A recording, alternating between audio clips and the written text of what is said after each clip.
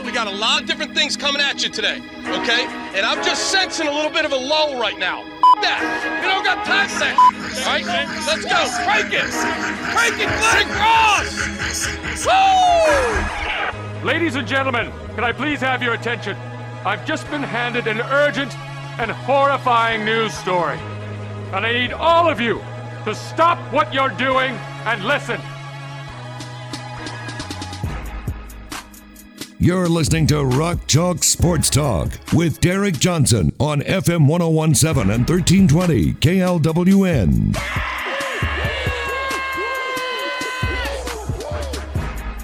Hey, what's happening? Welcome in to another edition of Rock Chalk Sports Talk on KLWN and the KLWN app, KLWN.com. With Adam Dravetta, I am Derek Johnson. We got KU women's basketball in the airwaves tonight, 6:15.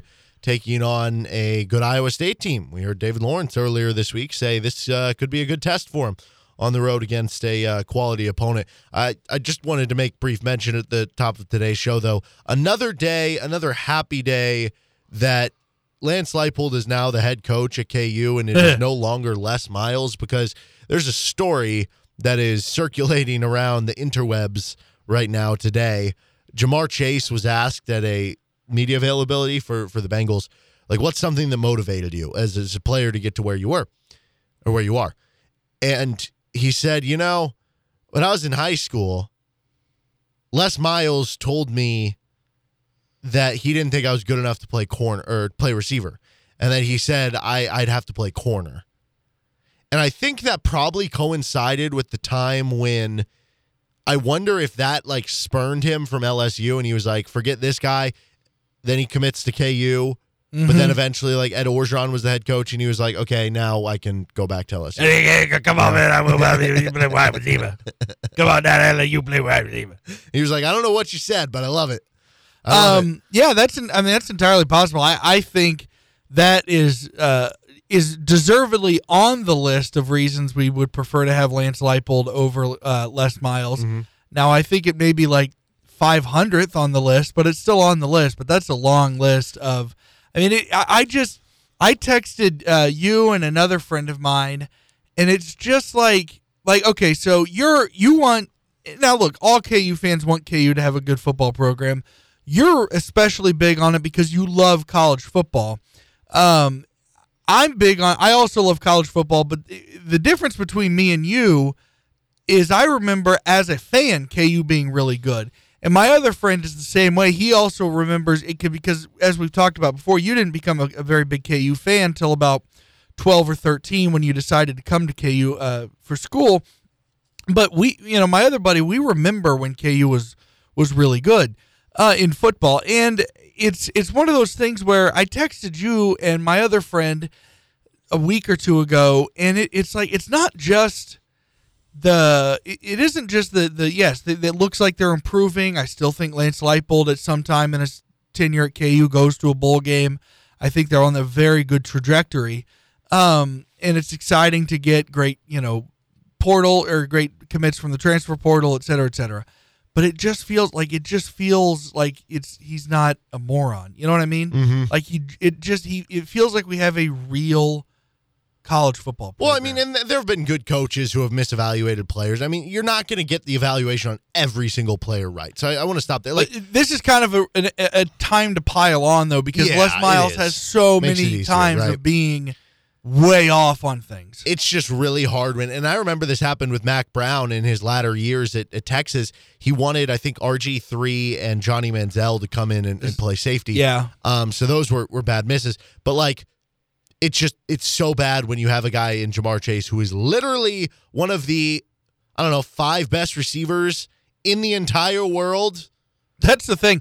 Jamar Chase is a good NFL player. RG3 and Johnny Manziel weren't good NFL quarterbacks. Yeah. He's not just a good NFL player. He was the Biletnikoff winner. He was named the best receiver in college football the last year that he played, and then he sat out the year anyway. I do want to get to some talk about KJ Adams. We spent most of yesterday discussing the, why didn't Remy Martin play, DeJuan over Remy, and that kind of whole point guard, push and pull between the two. There was another, decision in that game of a guy not playing. At the end of that game, because KJ Adams came in the second half, and he played pretty well. They tried to use him as a defensive stopper on Bryson Williams because nobody was able to do that, and he defended him pretty well, but Bryson Williams still made the shots because that's just how good Bryson Williams was in that game. But he provided some good hustle plays and everything, and when KU went from going up 70-58 to losing that lead and eventually it going to overtime, it not only coincided with Remy Martin coming out of the game, it coincided with KJ Adams coming out of the game. And I mentioned this yesterday, like David McCormick and Mitch Lightfoot were fine for the overall portion of the game. They weren't great, but they were fine. Dave ended up with 13 points, 5 rebounds in the game. But that final 4 or 5 minute stretch after KJ came in for a little and then they got put back on the floor to close the game, they were not very good. And then you go into first overtime after they weren't very good, and they weren't very good in the first overtime either. And it was like not just the conversation of, hey, why is Remy not playing? I think they're also, to a smaller segment, because it's not as headliney or noteworthy because of how, I think, beloved Remy is by the fan base. KJ Adams not playing in that stretch from the first overtime and the end of regulation, I think it was a pretty big sticking point for me as well. But then he came in the second overtime, and I think you saw the impact. And I don't know what to do with this. Is this one of those things that happened that you look at having a big impact moving forward, that it's going to change things for KJ Adams, that's going to change things for KU at the 5, or do you just look at this as KJ Adams had a good matchup, or KJ Adams just had a good game? I think we've seen enough of KJ Adams to know. I think you probably saw his best game, but I think we've seen enough of KJ Adams to believe this is sustainable. Now, look, if he comes out against Kentucky and plays 8 minutes and goes 0 for 2 and has 2 fouls, and that's all he does on the box score, that won't stun me. But that's nothing against him. It's that he's a freshman, and there's growing pains. But he's steadily improved. I think the biggest thing it shows me, I don't think he's ever going to surpass Dave or Mitch in minutes regularly. Now, there may be a game where, Dave gets 18, Mitch gets, 7, and KJ gets, 10 or 12. I know my math isn't perfect there, but you get what I'm saying. There could be games like that, but I think the average minutes will still be KJ in third at that 5 spot. But what I think it shows you is with that combination of 3, you're in a much better chance of getting that 20 and 12 that Bill Self has asked for this whole, since kind of this, I don't want to call it crisis, but since that difficulty at the 5 spot has come up, it was, he brought that number up. When I remember him bringing it up was when he switched Mitch into the starting lineup ahead of that case or Oklahoma State game. So I think what it shows more than anything is you have a much better chance of those 3 combining for that 20 and 12 that Self wants from that 5 spot. Yeah, and I don't mean to say like by KJ playing well down the stretch that he's always going to be the guy down the stretch or that he's going to be the starting 5 or the 5 that plays the most minutes. I think that'll still be, for the most part, Dave and to a lesser degree, Mitch. But I do wonder, like, is this enough, this one game, for him to firmly be at least some part of the rotation? Because we've seen games where he just didn't play at all. Like Stephen F. Austin, Oklahoma State, the game in Stillwater, he just didn't play at all. Or games where he only played, like, for a very brief stretch. He played 3 minutes in Lubbock against Tech. He played 3 minutes against Oklahoma. But he played 17 minutes against Tech, which was more than any game he's played in. The only other game that he's played double digits was 10 against Iowa State. So this was by far a bigger role that KJ has played than any other game. Do you think that at the very least he will be a part of the rotation moving forward? I have to think yes. I have to think that we clearly, I think, have established that KU now is a 3-man rotation at the 5 spot. Mm-hmm. The only exception is if Dave is going nuts or if there's some crazy mismatch that is allowing Dave to have like a 23 and 18 type night. I'm not saying that will happen, but I'm saying that's a time when I could see an exception to that the Dave is on such a crazy role that they keep him in because he's playing so well and it's such a hard mismatch for the other team. Now, if that's the case, that would be a good thing for KU, so I wouldn't complain about that. But I think it's very clear, from the effort and just not just the effort, but the importance of his effort. You know, coaches love effort, but if you're not doing much, if you just happen to be playing hard but doing the wrong things. Now, coaches would prefer that because they'll say, okay, well, at least you're playing hard. Now let me teach you how to do the right things. But KJ's doing smart things as he's playing hard. And so I think it's been solidified now that KU has a 3-man rotation at the 5 spot. I think it's very clear who is 1, 2, and 3, but I think it's clear that there is a third guy, and I think it's KJ. Yeah, I think I agree with you, and I do think that he will firmly be getting some sort of minutes going forward, whether that's just 5 minutes or if it's 10, dependent on the matchup in the game. I think Texas Tech kind of was a perfect matchup to have him in there because they basically do play a bunch of guys who are between like 6'4" and 6'8". Which, for the record, those are also the types of guys that offensively McCormick has struggled a lot because whether he just has to do it, whether he's taught to it, I don't know, but he brings the ball down to his waist a lot when he catches it, and that's prime location for those shorter 5s to smack it away. Yes. And so that doesn't scare you as much. Now I think if you're looking at that going, man, Dave is getting the ball stolen a lot by these smaller big men, you're not as scared to go, all right, put in KJ. Yeah, I think that he's going to be a little matchup dependent in that way, but I do think he's going to stick to some degree, even though it's not going to be a sizable role. But it's weird because I also don't think it's going to have an immediate impact. And what I mean by that, KU's next game is against Kentucky.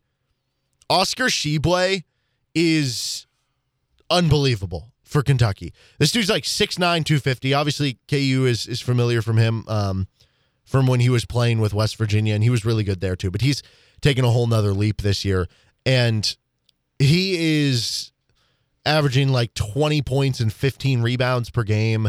He's the big man that every good John Calipari team has. Yeah. At least since he's been at Kentucky. And he's playing like over 30 minutes per game. So it's not like they're playing a bunch of small ball 5. I kind of wonder if, as counterintuitive as it sounds to all this, of where KJ performed at the biggest moment in the clutch moments, and those should be the moments that earn your trust with the coaching staff, because of the matchup, because you are basically a 5, and Oscar Tshiebwe is going to be in there most of the game, I kind of think there's going to be a pretty sizable step back, at least for this next game, for KJ Adams against Kentucky. But then after that, maybe he does kind of implant himself more on the rotation. And as far as what that would do for KU, if I were to tell you, yeah, now KU does trust KJ Adams more, and KJ is going to be a bigger part of the rotation and part of, I guess, kind of that three-headed monster at the center position. Does that do anything for you in terms of impact on the team and how that could possibly affect a run in March? Real quick, I do want to add on the topic of Tshiebwe. Last night, for anybody listening on the podcast, this is the Wednesday. We're doing the show on a Wednesday, so this was last night. Kentucky beat Mississippi State. That game went to overtime. Kentucky won by 8, so they pulled away in overtime. But Tshiebwe, 21 points, 22 boards. And that's just another day at the office for him. He's just been a freak all year. So his most recent game ahead of the game against KU, we now know was amazing. To answer your question, I think the biggest thing, it helps in 2 ways. One, matchups. If there is a struggle, a matchup that may cause a player like Dave to struggle, as I just said, you're not as afraid to put in a guy like KJ Adams. But I think, secondly, another place where it really matters is foul trouble. If you get too, if you get too quick, I think, and we talked about this with Newell earlier this year, that in general, Self has done a better job of not going to that immediate 2 fouls, you're sitting mode. But I do think it's an okay thing to do when you have the luxury of taking out a guy and not losing much. I still think you lose something, at least when Dave's playing really well. I think you lose something going from Dave to KJ, but it's not this disaster. Now, it's not going from, it's not Darnell Jackson getting a second foul and you put in Sasha Khan, but you're still in good hands. If Dave needs a breather, if Dave gets a couple quick fouls, you're not, this isn't a situation where the coach just goes, all right, now attack, because KJ can at least hold his own. So I think those would be the two reasons I would think it could help in a March run. Is you're going to see different matchup styles, you're going to see different types of play, different types of teams. So any options that are not just good at not better, but equal in quality, but also different in type. The quality of play remains about the same, but the type of play is different. That helps when you're going against different matchups. And then, as I said, if you're playing, if because one, if David McCormick is tired because you're playing the second game of a weekend and he gets a couple lazy fouls early on, you don't have this huge drop off going to KJ. Yeah, I think from the NCAA tournament perspective, the biggest thing for me is that it just allows you to play different. If you're playing a team that is like Tech, where they do have a smaller front line and they are more of a team that you need to switch on and everything, like you have that option now in your back pocket that you can trust. And actually, now that I think it through, I don't know. Maybe I'm going to go back on the idea that maybe this Saturday won't be an opportunity for KJ, because as I think of Oscar Tshiebwe, you think of this big, like he's not overly tall. He's not 7 feet tall. He's like 6'9", but he's just so strong. And I almost wonder, because of the tree trunk legs and like the strength that KJ Adams has, maybe he's actually a better matchup for Oscar Tshiebwe than like Mitch Lightfoot off the bench. I would think Mitch Lightfoot for sure, because excuse me, at the very least, I think he's not. I think KJ is not only stronger, I think he's faster than Mitch. He's quicker anyway. I don't know if you want to line him up running a 40, I don't know who's going to be faster there. But I think in terms of the quickness that you need when you're in a defensive stance and shuffling with a guy, and not getting behind him, I think KJ's quicker than Mitch there. So comparing, and that I've been talking this whole time comparing McCormick to KJ, but in with Mitch, you could be right. Well, and we haven't seen Zach Clements in a few games. He's warmed up the last few, though. I think it's clear. Maybe this is a reintroduction for Zach Clements, because think about it. If David McCormick, if we go into Saturday and David McCormick gets 2 early fouls against Oscar Tshiebwe. Yeah, the foul part is a big thing. Yeah, that's what I mean. I'm not saying like Zach is going to play a big role on hand, but let's say it's off script because of fouls. Yeah. And you're going, what is our best option here? Because Mitch Lightfoot has done a serviceable job as a backup 5, but that's not a good matchup for him with Oscar Tshiebwe. It'd be similar to, like, remember when Angel Delgado at Seton Hall put up like 20 and 20? Yeah. That's like the player Oscar Tshiebwe is. And that was against Mitch Lightfoot mostly. When Doak was in there, even playing with the injury, Angel Delgado didn't do much. But again, if Dave is in foul trouble and you have to put Mitch in, I don't know how good of a matchup he is. KJ might be a better matchup strength-wise, but he's also not center height. And maybe you just say, we'll put in Zach Clements, and Oscar Tshiebwe is not a good perimeter defender, and say, you know what, we'll just trade threes for 2. Yeah, try to make up what Oscar Tshiebwe does against Clements offensively, or defense when KU is on defense. KU can make up for that when they're on offense. That's an interesting thought.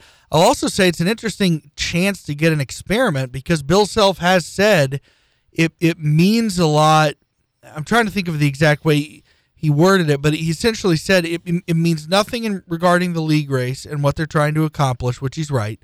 He said it may matter in terms of the seeding line, which he's right, but in terms of conference, if they can lose this game, they really want to win it, but they can lose this game and still accomplish everything they want to accomplish this year.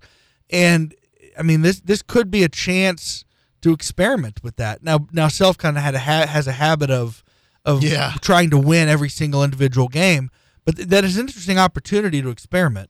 He's Adam Dravetta. I'm Derek Johnson. We will talk with Jesse Newell of the Kansas City Star in about 15 minutes. Josh Briscoe joins us at the top of the 5 o'clock hour. More KU talk on the other side. This is RCST. Would you like to get involved in sponsoring Rock Chalk Sports Talk or the Best of RCST podcast? How about getting involved in some KU action or local high school sports? You can reach out to us, djohnson@gpmnow.com. That's djohnson@gpmnow.com, and we'll see what we can do to help out your business and get involved here in local sports. This is Rock Chalk Sports Talk with Adam Dravetta. I'm Derek Johnson on KLWN, KLWN.com. Joined now by Jesse Newell of the Kansas City Star, kansascity.com. Jesse, we were just talking about the ESPN mock draft that came out. It had Ochai at 12, Christian Brown at 29, and if you would have told me he would come in at that. You're talking about this big wing at the end of December when he put up over 20 points per game in December and was filling up the stat sheet. I would have believed it, but I'm a little surprised here because as I'm looking at his numbers in January, it's been more of a struggle. He's shooting 37% from the field in January, 30% from three, 42 from 2-point range. It's down to 12 points per game. Is this just kind of a slump, do you think, for Christian Braun? Is it a change in the defenses they're playing, and how important is it to get him back to the way he was playing? I guess what's kind of driving that right now?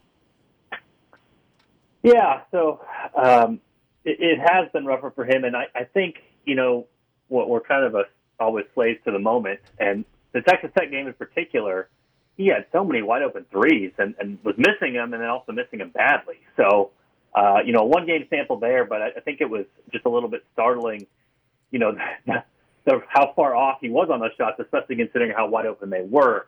But as I mentioned, I think in general, if we can do these things, we want to go bigger picture or look at more data rather than less. And so it's probably fine to not think he's going to be a 20-point per game scorer like he was in December, but it's probably also fine to say, hey, we have data from 2.5 years of Christian Braun shooting threes. He's a 36% career three-point shooter. And so the struggles he's had in Big 12 play when he's at 30%, those more than likely are going to be better rather than worse moving forward. So, I think for him, we can talk about, quote, struggles. We can talk about him not playing like he was a month ago. And I can also tell you I can pull up the Ken Pomeroy Big 12 Conference Player of the Year standings right now. And right now it's first Ochai Agbaji, second Christian Braun. So, his struggles are relative compared to, what potentially other guys are going through out there or other people on Kansas's team. But, yeah, Kansas would love to have him going back to a little bit of what he was before. And some of the numbers shooting-wise have not been as good. But as we know with Christian, he helps in other ways. He's been a better passer. He blocks some shots. He gets rebounds. He's got to the free throw line better than a lot of his teammates. So there's other ways for him to help the team. And I think once his shooting gets straightened out, especially from three, he'll be able to add up those points in a hurry, which he hasn't been able to do here the last two games. Well, and with a guy who, like Christian, who has done so well in the transition game and was, shooting over 70% from two through the month of December, I think a lot of that was from easy transition baskets. I can't help but wonder if there's a correlation between Christian being able to, and like you said, like some of the shots maybe start to fall, that changes things too. I'm not like overly worried that this would continue, but how much of a correlation do you think there is between Remy Martin not playing and Remy Martin maybe not playing well or a bigger role, and that really being a driving force into KU's transition game with Christian's game dropping off a little bit statistically? That's a big thing. And I think you add that, too, to the Big 12. We sort of joke about it or just say, this is crazy. But you look at the Big 12 and how good are the defenses in the Big 12. I mean, this might be a historically great defensive conference. I mean, Kansas is the worst defensive team in the Big 12. And it's like not that close. KU and adjusted defensive efficiency is 49th. The next worst team, quote, worst team in the Big 12 is K-State at 29th. So KU is 20 spots behind. Then you're talking about the other 8 teams are all in the top 27.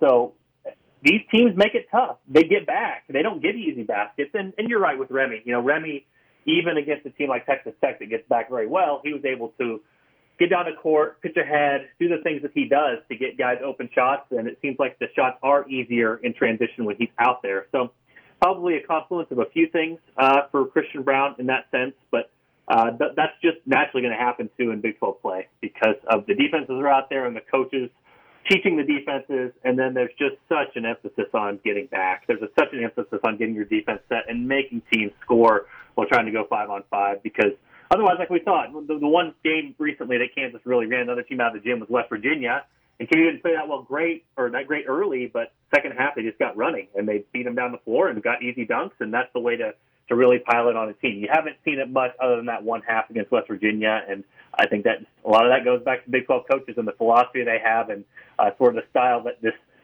league has come to see with defenses where it's the old Mitch Lightfoot saying in the old song, I think, no easy buckets. There are not many easy buckets to come by in the Big 12.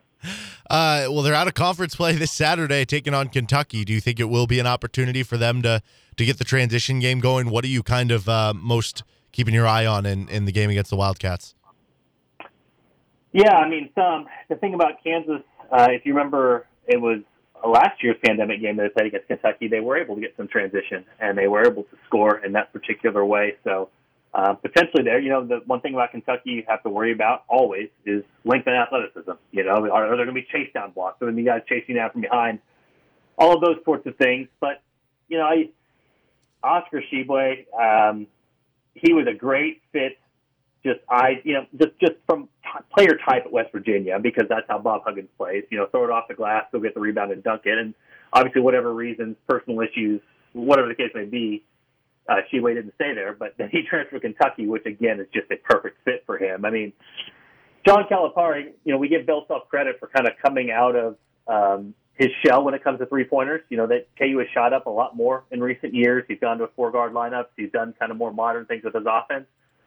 John Calipari's fine not doing that. You know what I mean? He's fine firing up the mid-range. He's fine having his big man just completely crash the glass and go get easy buckets and score in that way. And so that's what Kansas has to worry about here. They've got to be better on the glass. They've got to have guys that box out. They've got to go up with two hands and not get it knocked away. And that's the major issue that KU is really going to have to counter here. And like I said, I mean, they did it last year against Kentucky when most of the game they played a five-guard lineup. I remember Jalen Wilson was in there and really fighting and hustling for boards, and it was kind of one of those stretches where David McCormick wasn't playing that well. So, yeah, guys like Brown and Wilson and McCormick, when he's in, they've just got to be locked in, and they've got to hit a guy and go up with two hands and be tough with the rebound. We've seen it from KU at times this year, but it's emphasized against Kentucky. If you don't do it against them, it's going to be dunks for Oscar and the rest of the guys. So, we'll see how that all plays out, but defensively, Kentucky, they're going to rebound. They're going to guard you inside. They're going to block some shots. They're going to be athletic. But offensively, they're just going to throw it up there and go get it off the glass. And KU faces a lot of those teams in the Big 12, but Kentucky is going to be like one of those Big 12 teams. And if you don't box them out, you're going to get beat. We're going to do a draft later in the show of reasons why this team will achieve making the Final Four or reasons why they'll fall short. So I guess the bad traits of the team versus the good traits that you could explain if they do make it or don't of why that happened. What do you think comes to mind for you for the best reason why this team would make the Final Four and the maybe best reason why they wouldn't? Well, I would say the best reason for is in college basketball. I mean, it's kind of like the NFL a little bit and what you see with the Chiefs. The most controllable thing you have is offense over defense. You can control more of what happens on that side of the ball, and KU is elite there. They're third in adjusted efficiency, I think behind only Purdue and Gonzaga at this point in the season. But if you're looking for something that is most reliable game to game, I know Bill Self will preach defense. Everyone wants better defense. You want to have both. I mean, obviously, you want to have a good offense and a good defense. But if you could pick one in sports, like college basketball and the NFL, you would rather have an offense because you have more control over that and the ball is in your hands. And so for Kansas, that is a more reliable thing, and they have something that's great on that end. Not to mention, this team lines up pretty well if you look stat-wise. They compare a lot to 2017 KU and 2018 KU. And if you go back to those teams, I mean, 2017 was an eyelash away from the Final Four, played an underseeded Villanova team to get there and ended up losing that game, but very close and with a better route could have made it. And 2018, they did make it. They were a slight underdog against Duke in the Elite Eight, but was able to, overcome that, win that game in overtime and make it there. So I would say the best case for is what I just said, which is offensively, you'd rather be good there than defensively elite because you have a better chance of sustaining that over a 4-game sample and sustaining that game to game. And this team looks a lot like the ones that either came an eyelash from the Final Four for Kansas or ones that did make the Final Four here a few years ago. And the case against this is probably the opposite. You'd love to have balance. You'd love to have better defense, and KU hasn't figured it out yet. 49th defensively is not a place where Bill Self teams are normally at, and with just looking at them at a glance, I don't know what they can hang their hat on. Bill Self talks about that a lot over time. What can you be your identity? What can you do? Well, it's not shot blocking, and it's not defensive rebounding, and it's not really creating turnovers, and it's not really protecting the paint. So, like, what does Kansas do well? You know, what are they really, really good at on that end? What can they buy into when the game is close late and they know that they need to stop? What are they going to, rely upon? And I don't think they have that answer right now. But then again, I don't know if the 2018 had that answer either, and they made the Final Four too. So a lot of questions at this point in the season for Kansas and what they might be moving forward. But I would say that, there are reasons to be encouraged and obviously reasons to still wonder whether this team will have what it takes in a one-and-done scenario to make it as far as many fans will hope. All right, Adam, go ahead and hit the big man carousel music. All right, KJ Adams plays late and well for KU. Was that just about getting fresh legs and a good matchup in that game, or do you think this means anything moving forward? Well, yeah, it means both. KU was really struggling to guard Bryson Williams. They had nobody to match up with him. I think they tried 6 different guys on him, and he was too big for some guys. He was too good of a pick-and-pop threat for other guys. And so KJ made the most sense, and he held his own in there, a big, strong kid who obviously is athletic and challenge shots. And I also think that because it's like the chicken or the egg with Bill Self. You have to gain his trust to play, but to play late, you have to gain his trust at some moment. So this was a good opportunity for him, and he played well in that scenario. So I still think Kansas really needs Big Dave. I think he gets primary minutes there, but KJ, I think, definitely could chip into some of Mitch Lightfoot's minutes, and potentially that might be what it is moving forward, just based off his last performance.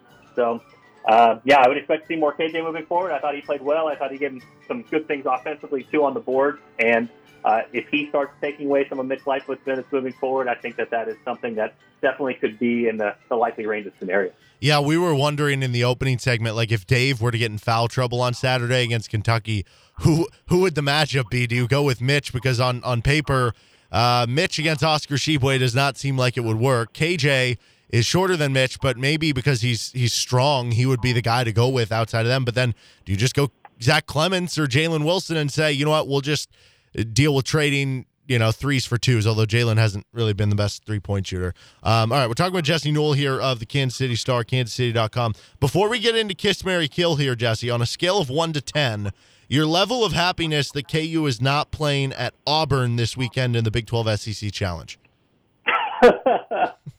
Oh, man.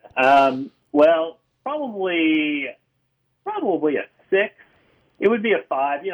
Most of it, I think, was good-natured fun with the AP poll in the last week. Most of it was good-natured fun. Not all of it. Most of it. But would your wife let you go on that trip? Oh, yeah, she would let me go. I think the only concern any of us would have, because this actually did Would happen, she let you go on that trip because you happen to have like $1 million life insurance policy or something? Well, yeah, the video showing Bo Jackson being very upset about this AP poll ranking, that's what got it from a 5 to a 6, because any potential for me to meet Bo Jackson in a dark alley somewhere in Alabama, that might not go well for me. that might be very bad for me. So it would have been fine. It would have been fun probably to go do those things. But, Bo was the main concern for me. One of my heroes growing up around these parts, but I saw him break enough bats over his head or over his knee to know that I wouldn't stand much of a chance if he got really angry at me. Okay, so what we're going to do on this week's edition of Kiss, Marry, Kill, Jesse, I am giving you as a, reprieve from the Auburn thing. This is your opportunity to pull from the graveyard, so to speak. So I am giving you 3 teams that you killed off already, and I'm going to let you reset with another Kiss, Marry, Kill with them. You game for this? All right, let's do it. All right, the first team is Duke. You killed off Duke earlier this season. The second team is Kentucky. You also killed off another blue blood in Kentucky. And the third team is a team that just beat Arizona last night, UCLA, which some would consider a blue blood. Okay. Yeah, I will kiss UCLA. That was a good win, a convincing win, and they've had enough COVID stuff go through their program that I'm willing to give them the benefit of the doubt that some of these numbers, poor efficiency numbers, they can shake off a little bit because, we all saw Baylor last year. For a while, Baylor was just not themselves, and then when they snapped out of it, they were obviously among the best teams in the nation, one of the two best teams in the nation, along with Gonzaga.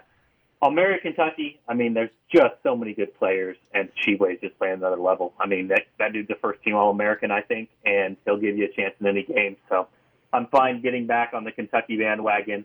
I guess that leaves me killing Duke again, and I think without the name there and without Paolo on the team, where everybody's talking about potentially being, a top 2-3 pick, whatever it is, you would not see the same type of Duke team that would make people think that this is a national title contender. So I'm fine leaving them killed in this one and happy or ready to take the risk that I might be wrong come the first week of April. I don't think I will be wrong, but if I am, you guys can find the audio and replay it for me.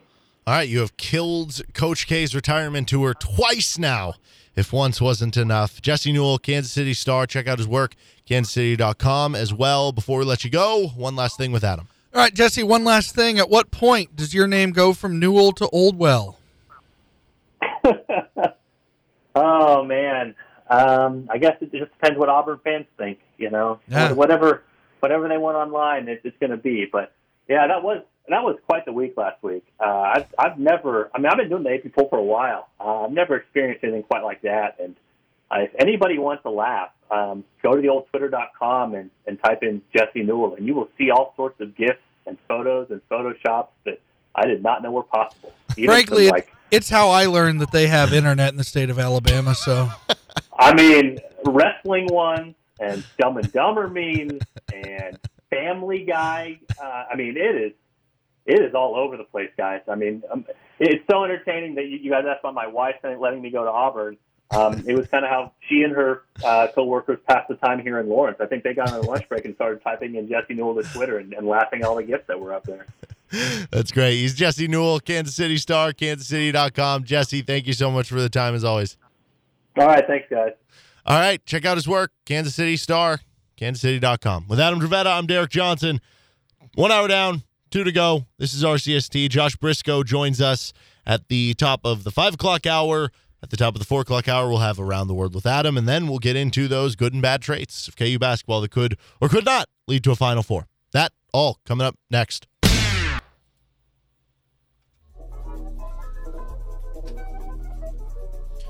Four o'clock hour with Adam Dravetta. I'm Derek Johnson. We'll be joined at the top of the 5 o'clock hour by Josh Briscoe to talk some Chiefs football. But first, it's that time on a Wednesday. Time for Around the World with Adam. Wow, that was very exciting. Thank you. We are going to start in the most terrifying nation on the planet. Derek, what is the most terrifying nation on the planet? I know for you it's Australia. It is Australia. Yeah. This from the UPI, an Australian woman she found, I'm just going to tell you, it was a type of food. Where did this woman find a scorpion? I don't know, in her bathroom probably. No, it was in her food, something involving food. Like she was salad, making dinner. Not far off, in a package of broccoli from a local supermarket. So it was sealed. And she discovered a live scorpion lurking inside. Alive? Yes. Okay, this got totally different for me. Chloe Mitchell said her father-in-law bought the broccoli from an Aldi store in Ulladulla, New South Wales. That's a fun name. Ulladulla. And she made a surprising discovery while preparing for a meal. I put it in the steamer on the stove, and then I turned around to get the last few pieces and saw something crawling along the chopping board, she told thenews.com.au. Mitchell shared photos of her discovery to the Aldi. Apparently, there's a Facebook page, Aldi Mums. They say moms. They say mums in Australia. So, to the Aldi Mums page on Facebook, I yelled for my husband to come in the kitchen, and he said some choice words. She said the 8-legged creature became aggressive when she and her husband attempted to capture it. Duh. It was very angry, said Mitchell.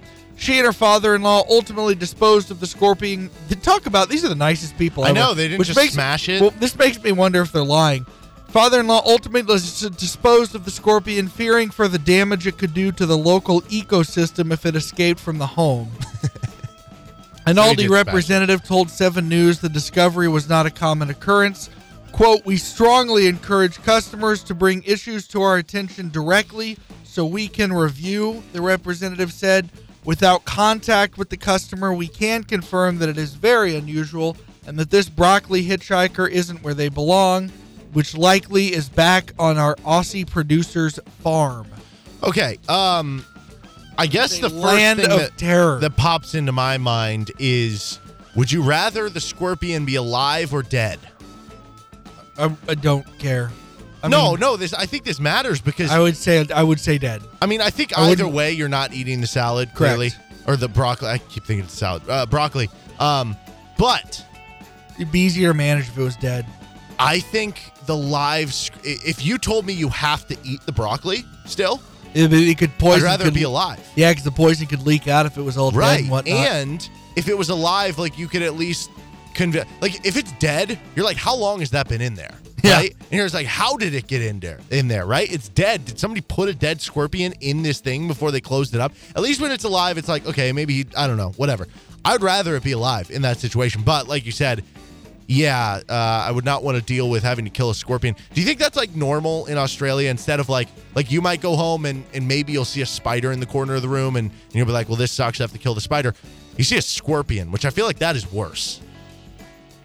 I mean, spiders are creepy to me, but Yeah. I would agree that in terms of your safety, scorpions are probably worse. Yeah, you don't know how poisonous that thing is. Spiders I guess can be you could pretty say the same with poisonous too. spiders. Yeah.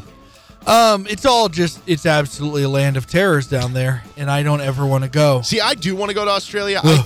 I think this segment is you trying to keep me from going on. The thing to is, Australia. I do kind of want to go to Australia. I love tennis. I've been watching the Australian Open, but golly, man, that place is just an absolute freaking nightmare island. We're going to move on. This is,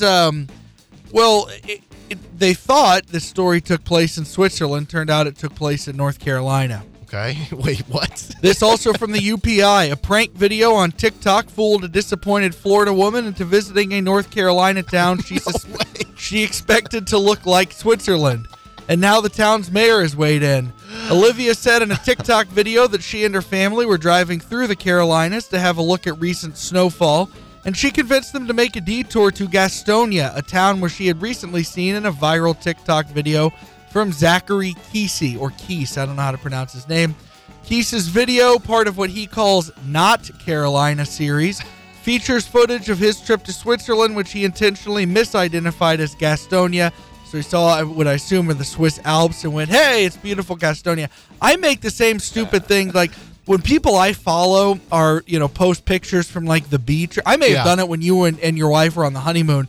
They'll post pictures from the beach, and I'll be like, oh, Indianapolis, beautiful. Yes. I'll do stupid crap like that. It always cracks me up. Like somebody will be in like Tahiti or something and post a picture of them, or they're on like one of those awesome like beach resorts where your like condo is on the water, like over the water, and they'll be like Lake Perry, Kansas. Yeah. So this guy did that exact same thing, claiming it was Gastonia, North Carolina. Most people knew it was a joke. However, Olivia Garcia is the name of the woman who got confused. Garcia told WBTV the video made Gastonia look, quote, like a little town out of a Disney movie. She said the reality of Gastonia came as a surprise, quote, and then all of a sudden we get there and it's just rundown gas stations. Like we had to go to the bathroom and there was no bathroom that worked in any of the gas stations. Here's something about the South. I don't know if we were in North Carolina at this point or if we were in Virginia, but when I was 12, we took a trip to Colonial Williamsburg. We also went to Virginia Beach. But because it was cheaper, we flew into Raleigh-Durham Airport in North Carolina and rented a car to drive up to Williamsburg, where we stayed. And so I don't know if at this point we were in the south of Virginia or the north of North Carolina, but we were in, we were in Deliverance territory. And we stopped. This wasn't at a gas station, but we stopped at a hotel because I really had a lot of soda and water. And so we walk into this kind of rundown looking hotel, and we go. We couldn't find an open gas station, so we just walk up, and there was a lady, and she fit in where she was in that part of the country, and she goes, and we go. Excuse me, I really have to use the restroom. Can you help me? And she just looked at us and goes in this exact voice, we ain't got no public restrooms. All right. Have a good one. So that led to us laughing a great deal and then having to me having to hold my pee for longer. So now I understand this poor woman's this conundrum in that she went to a place in the South that had no working bathrooms. Garcia's reaction to the Gastonia, or to the real Gastonia, earned the attention of Walker E. Reed III, the town's mayor. He said, "Apparently we are the talk of the town, and while Gastonia is certainly not Switzerland, we're glad people are learning more about our great city." That's my impersonation of him. Reed invited both TikTokers to visit the town and give it another chance. "We're glad to see so many people having fun with Zachary Keese's post, and hopefully Ms. Garcia will come back to see all the great things our city has to offer. In fact, if they want to contact me, I'd love to give them a personal tour and show them what makes our city tick." He said that he reached out to Garcia to apologize for the confusion. He said he would be interested in Reed's offer of a tour. "I've never stopped in the city, and I think it's time to pay a visit," he said. Garcia said, "We're good. We're good on this one." I think that this is going to ruin something that is genuine. The genuine posts about all these different, like we said, how people do this, where they post a cool location and say it's somewhere else. I think this is going to ruin it. I think people who are like mayors or whatever, some representative from a city, they're going to start paying influencers, paying TikTokers to do this as a quote unquote joke, even though they know it's actually going to drive traffic there. That's a good thought. I'll say this about about that part of the country. If they do, I have no doubt, just knowing what I know about that part of the country, if they're outdoorsy types, I'm sure they have beautiful camping, beautiful hiking opportunities in that part of the country. So there probably already are very pretty parts of Gastonia, and I'm guessing there's a little doubt in my mind that if they stop by, there'll be a diner that would not pass any health inspection, but has the greatest biscuits and gravy you'll ever eat in your life. Great country fried steak. All right, we got time for one more. Well, just one more. All right, we're moving on. Let me pick. I've got two. I'm going to pick this one. It's my favorite. I got so excited reading it on Friday. So moving on to Hampshire, England. Rescued from rising tides. It was a Jack Russell Terrier called Millie went missing after coming loose from her lead in Havant. This is from The Guardian, by the way. She was found stranded on mudflats near Portsmouth. And right, for those who don't know, mudflats are kind of this area where during low tide they're open. You can walk through and they're kind of marshy. But then when the tide comes back in, it's very dangerous. Especially if you can't swim. And the tide it gets very deep. It's not like, oh, it's up to your ankles. It gets very deep when that tide comes back in. So the tides were threatening to sweep her out to sea. Police, firefighters, and Coast Guards tried tirelessly for 4 days to rescue her. Derek, what do you think they wound up doing to finally lead her back to her loved ones? Did they leave like a trail of dog food? Not a bad guess. They cooked up a sausage, tied it to a drone, floated the drone right in front of Millie the dog, and just let her ride off to safety. That is fantastic. See, and technology comes in handy sometimes. And you know what? This is gonna come full circle because those sausages came from Aldi. Ah, okay. So Aldi saves the day this time. Good PR for Aldi. So how much that dog is just like, oh no, I've gotten too far out. Where's my family? I love my sausage. Yeah, right. And then just keeps chasing the sausage. Like, oh hey, there you guys are. That's got to be. But did it get the sausage in the end? Yeah. Oh yeah, there were pictures on the video. It got to where it was going. Then they untied the sausage and said, "Here you go, Millie." Do you think that's going to be the new hey, if a cat gets stuck in a tree, they'll just be like, just get the drone. We'll get it out. I don't know. Just pick it up? Interesting question. Yeah, very interesting question. Okay, with Adam Dravetta, I'm Derek Johnson. We're going to take a time out here. When we come back, I know we're going to get the bad stuff out of the way. We'll do the bad traits of why KU wouldn't make a Final Four. And then after that, we're going to get to the good traits of why KU would make a Final Four. After that, we'll be joined by Josh Briscoe of Almost Entirely Sports, SI Now, and Times Ours to talk Kansas City Chiefs. With Adam Dravetta, Derek Johnson, this is Rock Chalk Sports Talk. You're listening in on FM 1017, 1320 KLWN, KLWN.com, and the KLWN app. Depend on it. Would you like to get involved in sponsoring Rock Chalk Sports Talk or the Best of RCST podcast? How about getting involved in some KU action or local high school sports? You can reach out to us, djohnson@gpmnow.com. That's djohnson@gpmnow.com, and we'll see what we can do to help out your business and get involved here in local sports. We are in closing on, honestly, toward the end of the regular season. We only have a month and a week. I don't know. It's 6 weeks left. I feel like we should have less than that, though, because January has lasted. Doesn't it feel like January's lasted 10 years? It does. which is weird. I thought 2021 actually went pretty fast, but yeah, this month has been pretty long. It's odd too because like for me, once you hit February, that's when like things get real for the college basketball season for KU.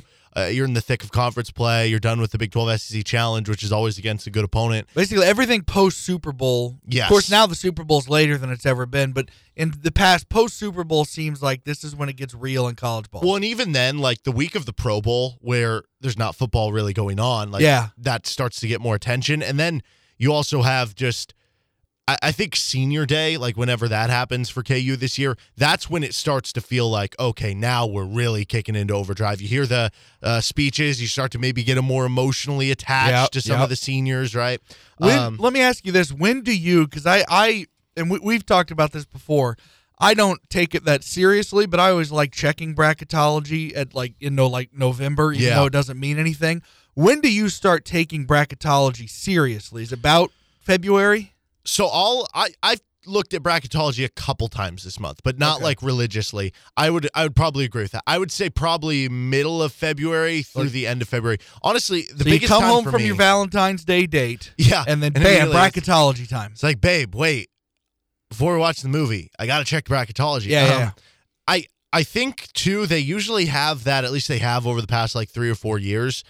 They've done that thing, and they never, like, announce when the date's going to be. All of a sudden, it's just, like, one random Saturday. It's just like, hey, at halftime of this game on CBS Sports, we're going to have the committee release what their top 4 seeds in all regions would be, right? I forgot they do that. Exactly. I always forget, and they never, like, promote it. It just happens. And I don't ever remember what date that is. It's in February, though. Yeah, they start promoting the damn Masters before they start promoting the release of the first I don't get it. 16. I don't get it. But whenever that happens, that's when I start to really get into the bracketology, because I also think that once they release that, it gives the bracketologists a better idea of what the committee's looking at, and then you have maybe more accurate brackets moving forward. So yeah, we're starting to get to crunch time here, and we're going to do a draft of the good traits that KU has that we think could be a reason why, if KU makes the Final Four, we're going to look back and say, well, this is why they made the Final Four. And years ahead, we're going to say, yeah, but can this team do this like that team did?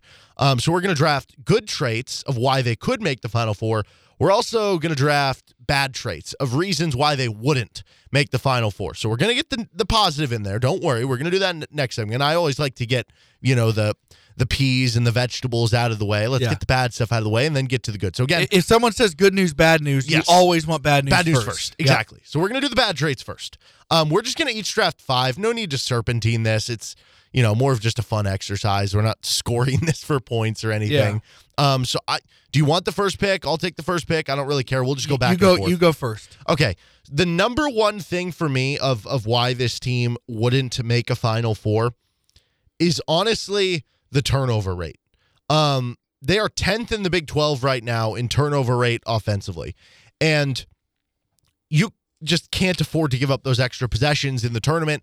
A lot of times in tournament games, things are going to slow down, right? Whether it's the longer media breaks or whether it's just a team trying to slow you down because they're not as good as playing fast and they're the underdog, or I don't know. It's just there's more half-court settings with teams playing stronger defense in the tournament because your season's on the line, right?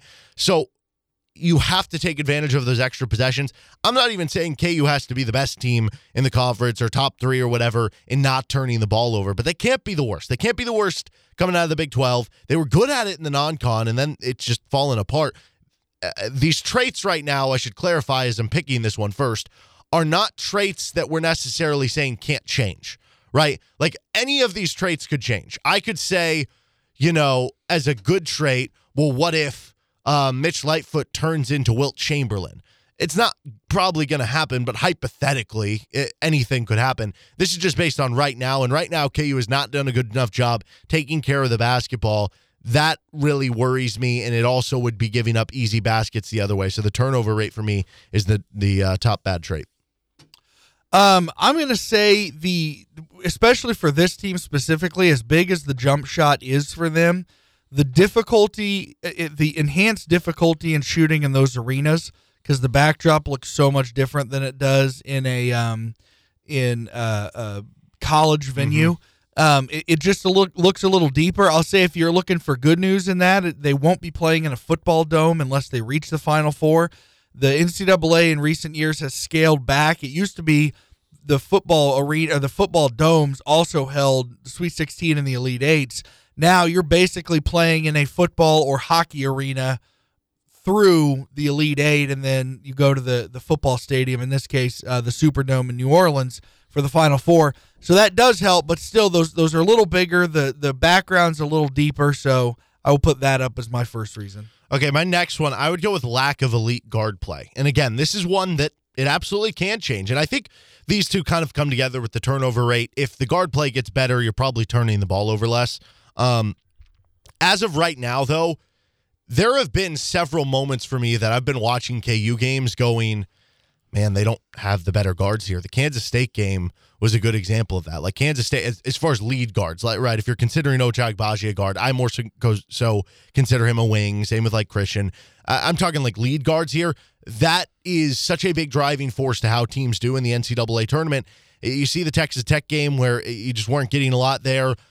Still trying to figure out what's going on with Remy Martin. Again, like I said, the Kansas State game, they outguarded them. And this Saturday, I think, is going to be a really good test because you have Kentucky, who has Ty Washington, who's going to be a first-round pick, a guy that KU wanted but didn't end up getting. Severe Wheeler, who was a transfer from Georgia, who was all SEC. He's putting up amazing totals, but he still is really bad at shooting. KU was in on him, although I think once Remy Martin appeared in the portal, they were like, you know what, we don't need you. We'll go for Remy Martin. And I think that was probably the good decision, though Severe Wheeler is actually putting up better numbers right now than Remy Martin, even though I think Remy's a better player. But nonetheless, the lack of elite guard play, something that I think can change. Right now, it is the truth for KU that they don't have elite lead guard play, and that definitely worries me in the NCAA tournament.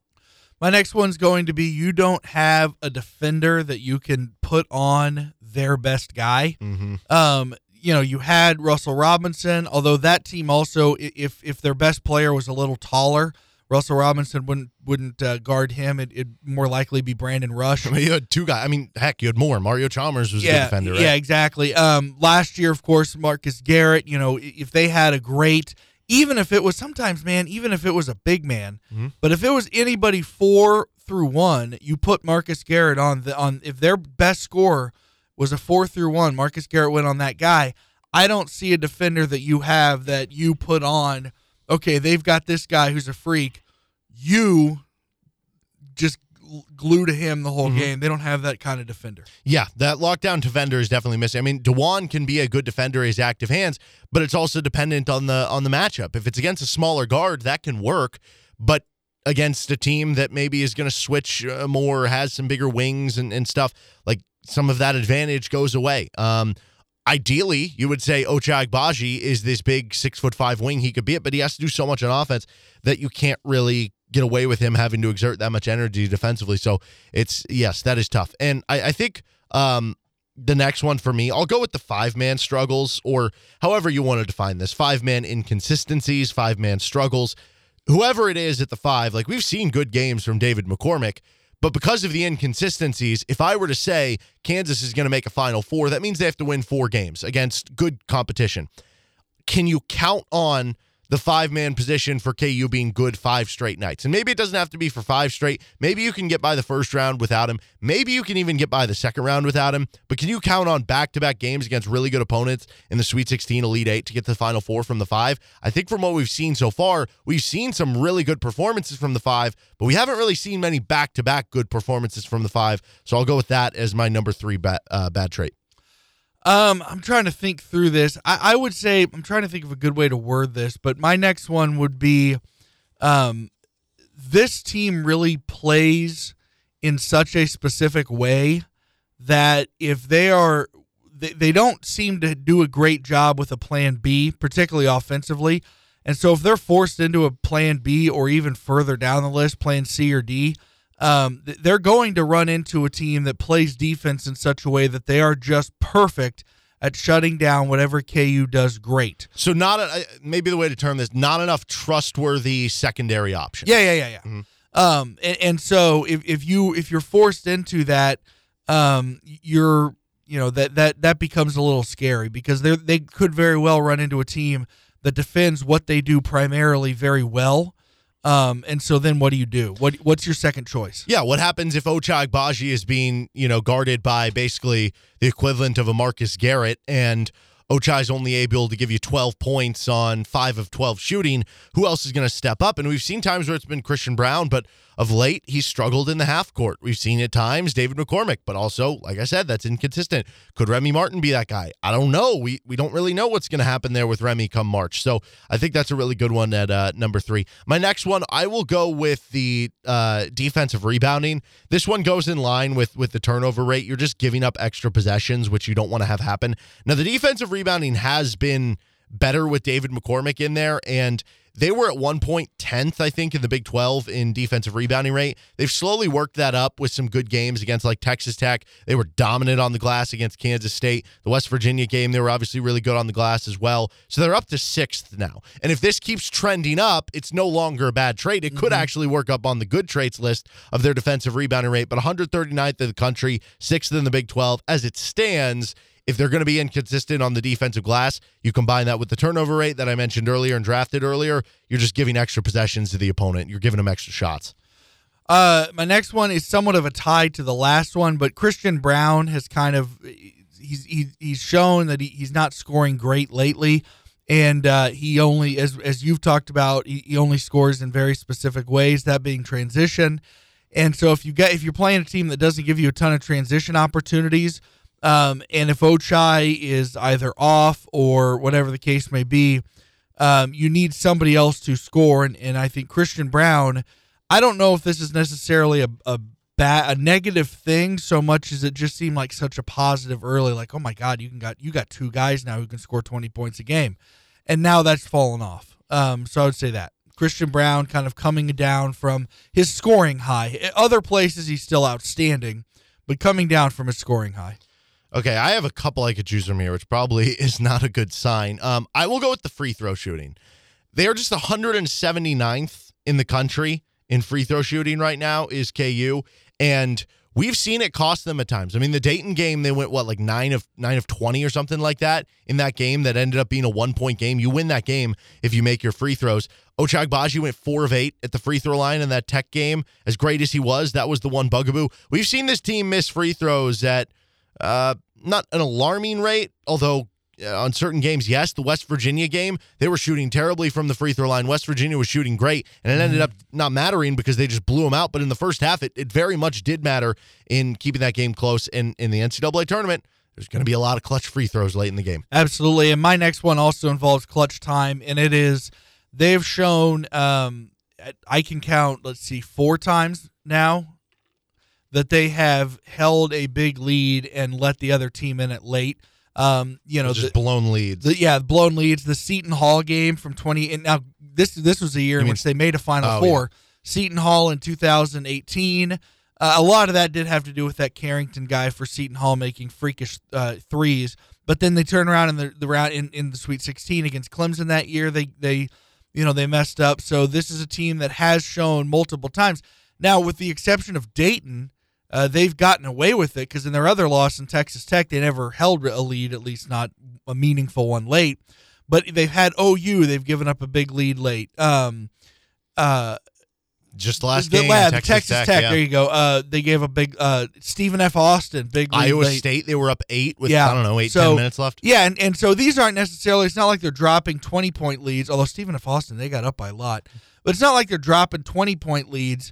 But you should, if your team is good as KU, you should be able to win when you're up 10 with 8 minutes left. Agreed. Some ones that we didn't hit on, but the 2-point defense needs to get better. They're still 4th in the Big 12, though, so it's not like alarming. The inability to force steals to get possessions back, even though you're losing some. The Remy Self relationship, but I think that goes back into the lack of elite guard play. And then you could even argue, just like, there have been some second game struggles in the tournament for Bill Self as far as bad traits. But the ones we took, I have turnover rate, defensive rebounding, free throw shooting, 5-man struggles, and the lack of elite guard play. You took shooting environment, lockdown defender, not having one, I should clarify, not enough trustworthy secondary options. Christian Braun, some of his offensive struggles, especially in the half court and blown leads. Now let's get on to the good reasons. If you've made it this far, we're going to reward you with some good news. Yes, we are, of why KU could make the Final Four. With Adam Dravette, I'm Derek Johnson. We'll be back for that after this timeout. This is Rock Chalk Sports Talk. Okay, sorry for being a bummer that last segment with bad traits of why KU won't make the Final Four. Let's get to the good traits of why they could make the Final Four. With Adam Dravette, I'm Derek Johnson. This is Rock Chalk Sports Talk. By the way, coming up at the top of the 5 o'clock hour, we're going to talk with Josh Briscoe, talk some Chiefs here with their AFC Championship game coming up on Sunday, which you can hear here on KLWN. Okay, I took the first pick in the bad traits one, and we're just, again, not serpentine. We're not scoring this, so I'll let you have the first pick in the good traits one. It's obvious they have a go-to scorer. Ochai Agbaji, they've got a guy that, look, we need points now. Their defense, and I thought, and I said this yesterday, they took a huge step because Texas Tech had everything they wanted guarded. They were good. Texas Tech guarded that last possession where Ochai hit the three to tie it perfectly. Yeah. And they didn't, as great as the chop play is that obviously Chalmers scored on, McLemore scored on against Iowa State, that chop play is huge, but Texas Tech had everything they wanted guarded. And Ochai still was able to get just enough separation. And credit to DeJuan Harris, too, because the way he kind of handed that ball off assisted in that separation. It was a little similar to Sharon DeMario, wasn't it? Yeah. Opposite side of the floor. Yep. He got just enough separation in spite of the fact that Texas Tech guarded that perfectly. So you've got one in Ochai, a clear, this is the dude scorer. There's a college basketball podcast called Titus and Tate, and they do this every March. They call it the Kemba candidates, and they go over guys like Kemba Walker who can, you could also call it, I guess, like the Carmelo candidates. I don't know if they were freshmen, but Ochai would have to be near the top of the list of those quote-unquote Kemba candidates of guys that, could carry your team with 25-point after 25-point night that helps lead you past teams in a close game. Okay, my first one. I didn't clarify this in the bad traits one, but we made like a pact with each other. We weren't just going to take like macro categories. So, if I was taking a macro one. So his next one is, well, anybody can win it. Yeah, right? No, or it could just be like, oh, the offense. The offense is elite, so they could do this. No, we're going to try to take micro stuff here. I will go with my number one of a good trait. Like this is, I know this is a hypothetical. It's not something that's actually happening right now, but Remy Martin figures it out. If Remy Martin figures it out. You are such a horse's ass. Well, it's like. No. I just wrote. Oh, did you really? Read to the crowd what I just wrote on this Post-it. Remy will turn into Malik. Yeah, Malik Newman. Or March Malik. Yeah. Yeah. I can't believe I literally just wrote down, as you were speaking, Remy could turn into Malik Newman from 2018. So I don't know what I'm going to pick next. Dude. Oh, that's great. Okay, so Remy Martin figuring it out. I think, again, this is a hypothetical trait because it hasn't happened yet, although I guess you could say in the early part of the season you were getting a good amount from him. But if he figures it out, that is one of the biggest traits to make them. I took in the bad traits category the lack of elite lead guard play. But if Remy Martin figures it out, that's no longer a worry. That's no longer a bad trait. It becomes a good trait. And because I think lead guards are so important in the NCAA tournament, and I think DeJuan Harris is a good connector piece, a good glue guy. DeJuan Harris is not a guy who you're going to say, oh, because we have DeJuan Harris, he's going to be the difference in us making the Final Four or not. Remy Martin figuring it out, that'll be my number one good trait. My next one's going to be Jalen Wilson is now putting together multiple. Now, he didn't shoot particularly well against Texas Tech, but he's starting to put together multiple fine games, if not great games. There were a few great games in there, but at the very least now he's starting to put together multiple good, steady games.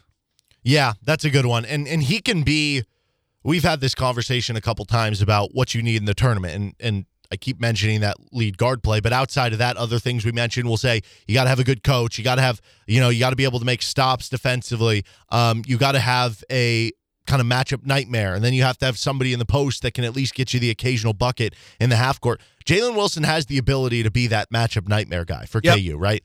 So that is very important, and he's obviously been playing very well. Okay, my number two one, Bill Self in close games. That is were you about to write that down? Not write it down, but it was going to be my next choice. It was going to be Not just Bill Self in close games, but Bill Self specifically. Again, everyone talks about KU struggled against kind of lower seeds like VCU and teams like that. But if you actually look at what Bill Self does against other top 5 or top 10 teams, he's amazing. Yes, he is. He is far and away incredible.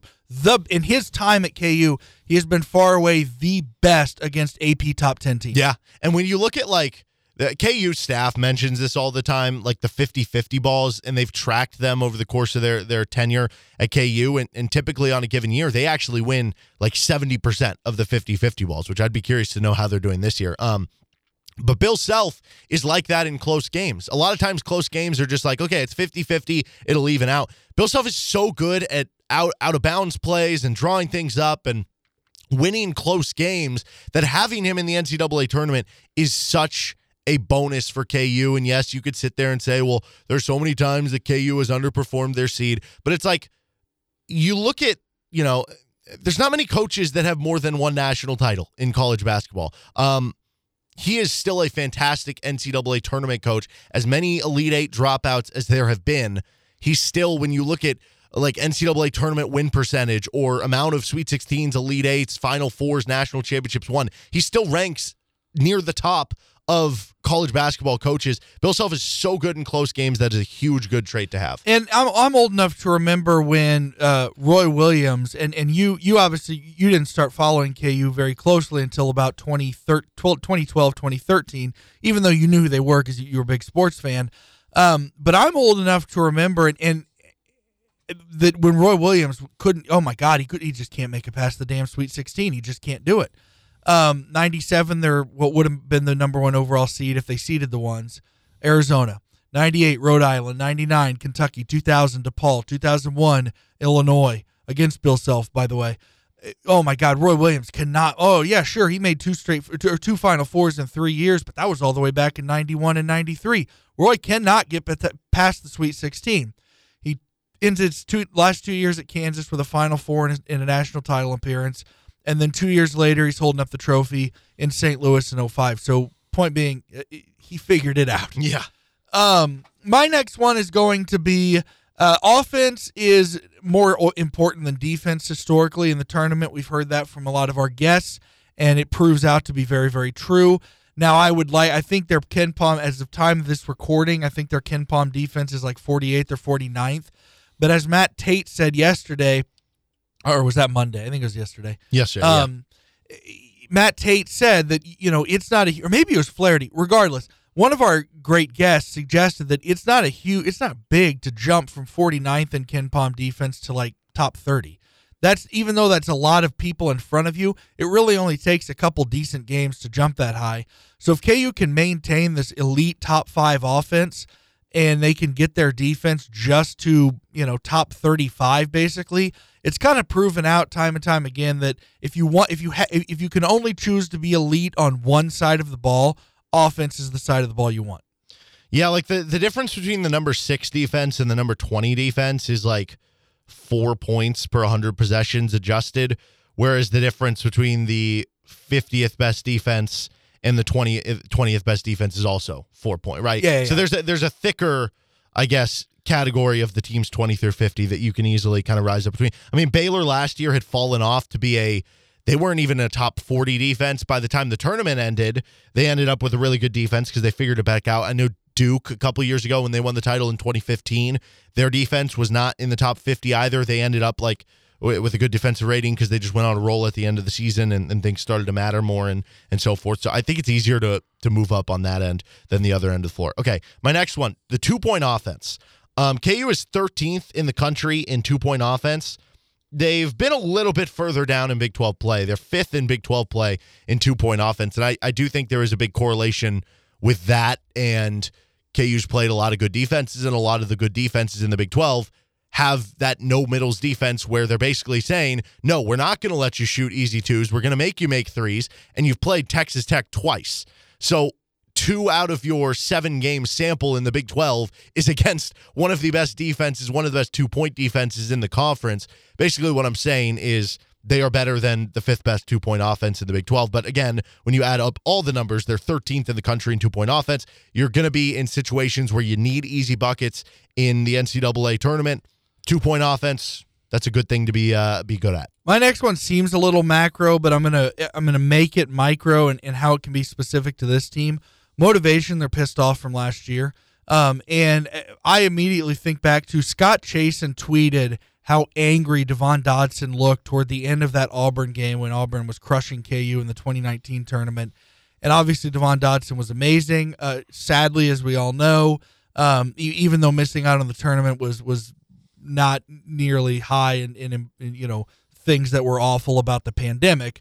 But the fact is that the tournament didn't happen because of the pandemic. KU went into that tournament as one of the highest favorites in years, almost equivalent to as big a favorite as from the advanced numbers like KenPom, as big of a favorite as Villanova was in 2018. So they were very much a favorite in that tournament to at least make a Final Four, if not win the whole thing. And I think and I read a story this year that and I feel bad. Is it Najim? Yeah, Ramsey Nijum. Ramsey Nijum wrote in their very first day from their trainer. The strength and conditioning coach. From the very first day of their strength and conditioning training this offseason, he wrote 85 to 51 on a whiteboard in their weight room, and they got embarrassed. It wasn't just like, okay, you come up short in a good tournament game. They got embarrassed against USC, and I think anybody competitive has pride. Christian Braun was on that team. We see how easily he gets motivated. So I think they're just, I think they're chapped from how badly they exited last year's tournament.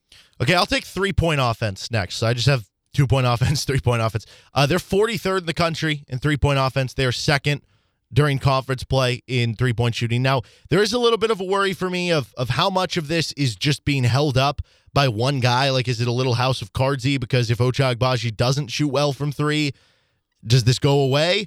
I mean, Christian Braun is basically an average 3-point shooter. Jalen Wilson has not been a good 3-point shooter. Dwan Harris, limited attempts. He's fine from downtown, but you still do have other options. Like Jalen Coleman-Lands is an elite 3-point shooter. Zach Clements, I don't know how much he'll play, but he could come off the bench and hit shots. We haven't seen Joe Yesufu hit shots, but he shot 40% from three in March last year, and I still think he can hit shots, if he plays. Jalen, as much as he's struggled, I do think the 3-point percentage will go up because he's missed a lot of open threes. If Remy Martin plays, there is another good 3-point shooter out on the floor for you, more of a good off-the-dribble 3-point shooter than anything.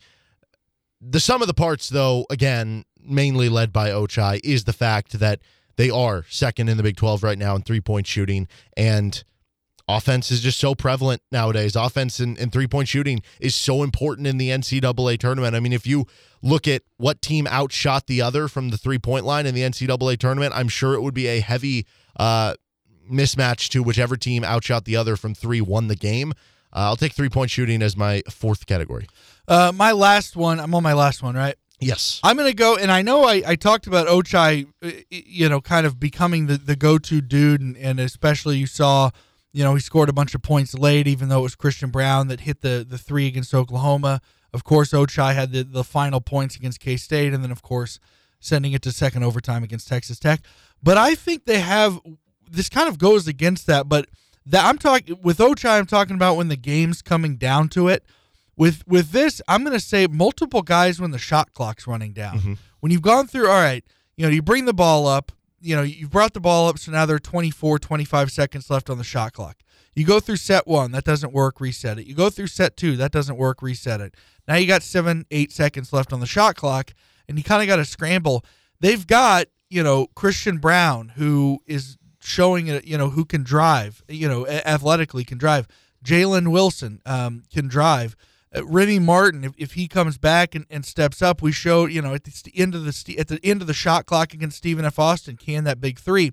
So they have, if a set breaks down and the shot clock's running down, they've got multiple guys that they can score, and they've also got a team smart enough to know, like if I'm David McCormick, shot clock's running low. I may not get the ball, but I have a chance to seal my guy to give an easy layup to somebody like Christian Brown. And I think that's an example of when it is working versus not working, because in your bad traits, you had not enough trustworthy secondary options. When it's not working, like against Texas Tech for the secondary options, that is the case. But when it is working and you have all-league level Christian Brown and second-half Dave from last year and all these things, you do have those multiple options. It's just kind of something that KU needs to find more consistency there. Okay, my last one, I'll go with offensive rebounding. I saved this one for the end because I don't think it's as important. Like, we've seen some elite offensive rebounding teams not go far in the tournament. I could think back to, like, some West Virginia teams that lost in, like, the first round, like to Stephen F. Austin one year, that was elite in offensive rebounding. So it doesn't always correlate with tournament success. But for an elite offense to have as well, to get extra possessions for an elite offense, it becomes more important because those West Virginia teams sometimes, or other teams with good offensive rebounding numbers, sometimes they have good offensive rebounding numbers because they have no other choice. They have a bad offense. They have to collect missed shots so that they can get their offense. With KU, it's more of a luxury than anything. And if you're feeding extra shots to a good 2- and 3-point offense, that can be kind of a driving force, I think. Can I add an honorable mention? Yeah, an undrafted absolutely. Honorable mention? Mm-hmm. Final Four is in New Orleans. And that has been a kind fact for Kansas. What is the history there? Well, it was in New Orleans in 82, which Kansas didn't make it that year. However, the next time it was in New Orleans, KU was a 2 seed. They had to upset 1 seed Indiana in 91. In 93. Okay. Yeah, they had to upset number 1. I think I confused that one with Arkansas then. Anyway. Arkansas was 91, yes. Okay. They were a 2 seed in I think they were actually a 3 seed in 91. 2 seed in 93. They had to upset number 1 seed Indiana to go to the Final Four, and they beat them in the Elite Eight. Next time it was in New Orleans. They were a 2 seed. They had to upset number 1 seed Arizona in Anaheim to go to the Final Four in New Orleans. And in 2012, when their only option was Thomas Robinson, they were a 2 seed. They had to upset number 1 seed North Carolina to go to the Final Four. KU needs in a 2 New Orleans. KU needs a 2 seed. So New Orleans Final Fours. It has been. They haven't won a national title in New Orleans, but it's been kind at least to help them get there. Knock on wood, that continues. Other honorable mentions I had written down. If Dave is playing really well, CB balling out like he was in December, and then 3-point limitation on defense. They have actually been really good at preventing teams from taking a lot of threes, and that can always be important in a one-game sample where the more threes they take, the more variance that the game could have. All right, those are the good traits of why KU could make a Final Four. Let's do some good and bad idea with Josh Briscoe, along with some other Chiefs talk. He joins us next at the top of the 5 o'clock hour. With Adam Dravette, I'm Derek Johnson. This is Rock Chalk Sports Talk. Would you like to get involved in sponsoring Rock Chalk Sports Talk or the Best of RCST podcast? How about getting involved in some KU action or local high school sports? You can reach out to us, djohnson@gpmnow.com. That's djohnson@gpmnow.com, and we'll see what we can do to help out your business and get involved here in local sports. 5 o'clock hour, this is Rock Chalk Sports Talk on FM 101.7, 1320 KLWN. Joined now by Josh Briscoe of many different titles. You can follow him on Twitter at JB Briscoe. Is that the correct Twitter tag? Yeah. Okay. And that's basically all that matters. Everything else, I'm pretty good at shameless self-promotion. So, like, if you want to watch me do my best Guy Fieri impression, like, there's literally a video of that on my Twitter right now. Yeah, I thought about putting one of those in Good Idea, Bad Idea, which we will do later in the segment, but I guess we'll just wait and see on that. That sounds great. I can't wait. Can you name something that you can do at an elite level in 13 seconds? Not FCC compliantly, I can't. Let's see. I could check my blood sugar in 13 seconds now. Probably. That's pretty unique. I bet I could eat I could fit a small sandwich into my mouth in 13 seconds. I could probably do 6.5 push-ups. You want to try? I don't know if that's elite, No, at an elite level. No, definitely not elite. Yeah. No, definitely not. You know what? I could probably speak at an elite level in 17-second increments in just terms of number of words per that chunk. That I would put up against most people, I think. All right, so do you want to answer every question in 13 seconds or less? only if you only want this segment to be 5 minutes long. Yeah, and even then, I don't even know. That would be a lot of questions I'd have to ask, which I don't even know if I'm prepared to ask that many. How much of a concern coming off a game that's incredible, that ends up that crazy of a game and wild, that you have kind of a letdown this week, even though it is the AFC Championship? Yeah, I think people are a little bit afraid to ask that question because it feels like questioning if Andy Reid and Patrick Mahomes and Travis Kelce are going to be focused or not. And so I'm not taking it from that angle because I think they'll all be focused. I don't think this is going to be like a look-ahead game by any means. But I do think it's super reasonable to ask a question about, hey, you might have just had a victory that in some ways was even more emotional than a Super Bowl victory or last year's AFC Championship game victory. Certainly since at least the Super Bowl win, I would say, where you put everything out there. It was an instant classic. Everybody knew it as the game was happening.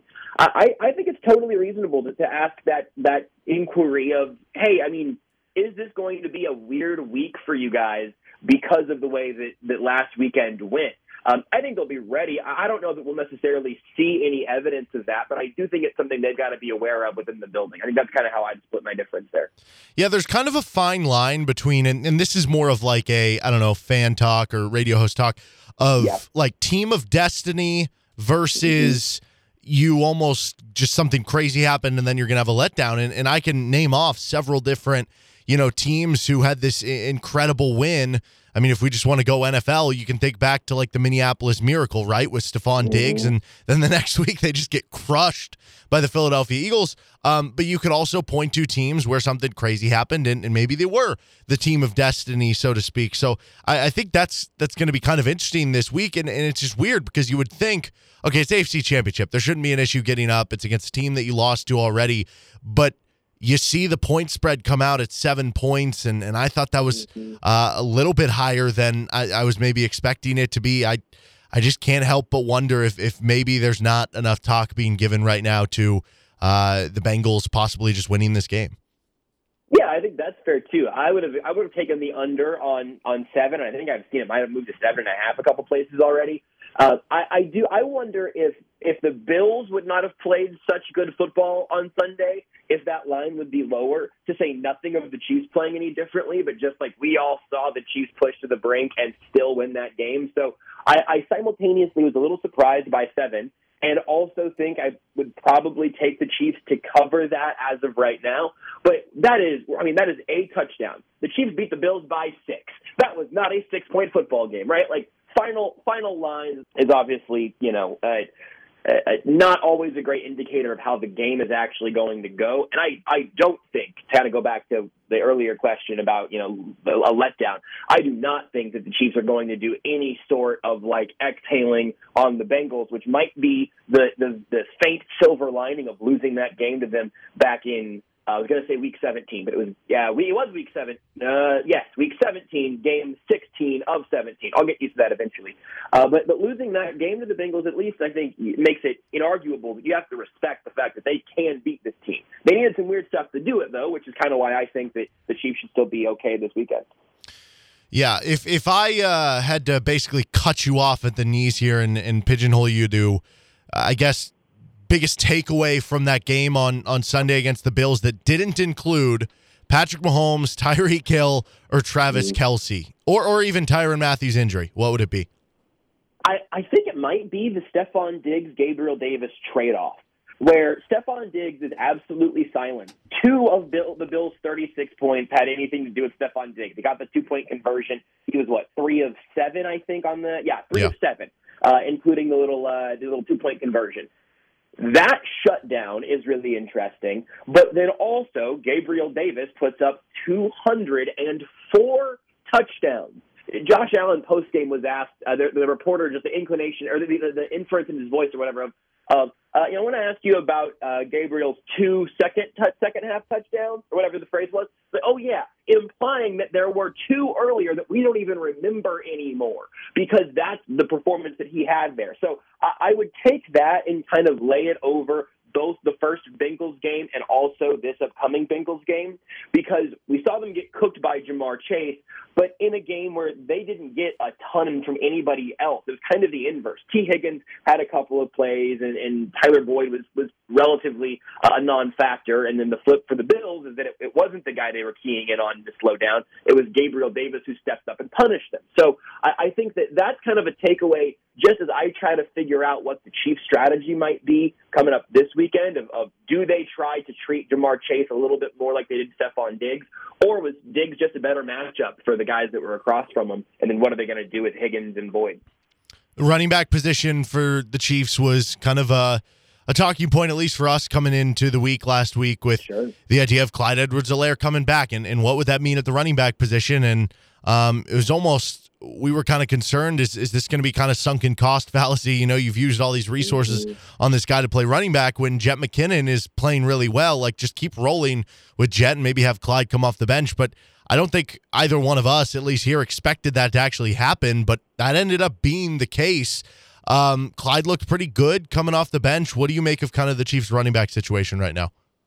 I think the sunk cost thing is still something to keep an eye on. If I had to put money on it, I would bet that Clyde Edwards-Helaire takes the first handoff of the 2022 regular season. Like, I just think that's going to be relatively open and shut, and even that is reasonable, right? Like, I don't know if Jerick McKinnon's going to be able to repeat the stretch he's on right now for a full season or early next year or whatever. But for the immediate of these playoffs, yeah, I think that, and I'm trying not to make every running back conversation go back to the sunk cost and into the draft picks and everything. People are sick of it, and at this point, it doesn't really impact, the game they're going to play against the Bengals, right?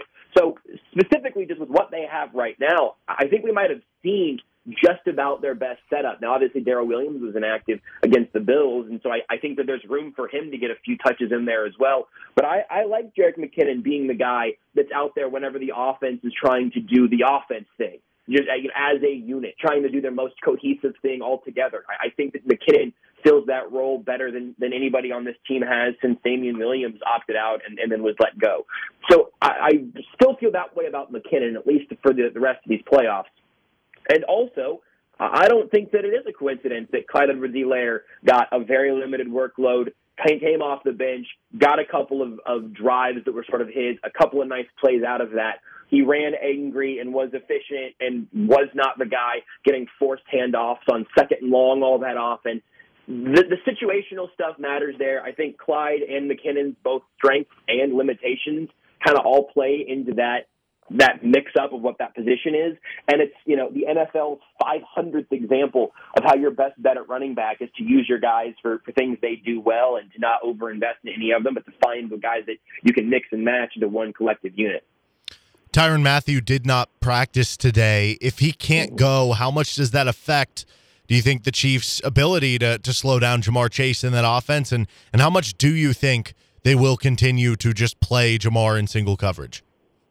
Well, it's funny because, everybody reasonably looks at the Bills game and sees those 4 Gabriel Davis touchdowns pretty much right down the middle of the field. I think one of them was a little farther left than the others, but they were pretty much right down the middle. And you look at that and you go, wow, this chart right here is what Tyrann Mathieu's agent should bring to the table this offseason. And that might be true on some level, but it's not like this defense had any answers for Chase the first time around. So I think that there is something to losing Tyrann Mathieu and some of the communication issues you saw. I also still think that reflects not great on Steve Spagnuolo and the rest of the players out there. If Mathieu can't go at all, this is a point I'll steal from my friend Seth Kaiser, where he said, if Mathieu's not out there, maybe it forces the Chiefs to do a little bit more in terms of simplicity and a little bit less in terms of really trying super hard to disguise these coverages. And you want to try to confuse Joe Burrow if you can, but I'm much more concerned about him having to be confused because he looks at Ja'Marr Chase and sees that he is not open for once, more so than just the way that the coverages are moving around pre-snap and at the snap. So with or without Mathieu, I think they have to respect Ja'Marr Chase more than they did the first time. But the other thing that's bizarre to me, and I've been thinking about this whole week, is that game is kind of the outlier for the Chiefs' defense. Again, Stephon Diggs is the most recent example, but you could do it for everybody throughout the AFC West. You could do it for CeeDee Lamb whenever he was playing. Obviously, they didn't have Amari Cooper in that game. You can do it for any of the Steelers pass catchers, basically. You can go through the list, and see, hey, did the number one option on this team actually have, 8 catches for 160 yards or whatever? And it doesn't happen very often. But Chase did do it. I think partially that's because of where he's able to do it. I don't know if Spagnuolo doesn't think that there's much you can do about trying to limit an alien running down the sideline and just going up and over, a guy like Charvarius Ward, who's actually had a really nice season and had a great game against Buffalo. My concern is that they feel like they get one corner and the boundary, and maybe that should be enough to cover Jamar Chase, but we saw a few weeks ago that it obviously wasn't. But I don't think Spags is just going to copy and paste the game plan at the very least. We're talking with Josh Briscoe here of Almost Entirely Sports on 810, Times Hours on The Athletic, and Arrowhead Report on SI Now. Josh, you ready for another edition of Good Idea, Bad Idea? Never not been ready. All right, let's do it. Complaining about Tyreek Hill not getting called for taunting. Good idea, bad idea? Dork idea. Listen, if you're mad that your team got called for taunting at some point and Tyreek Hill didn't there, I understand. We just got to get these taunting rules out of here. Like, letting that go was the right play, regardless of if it was enforced well or not earlier in the year. Bad idea.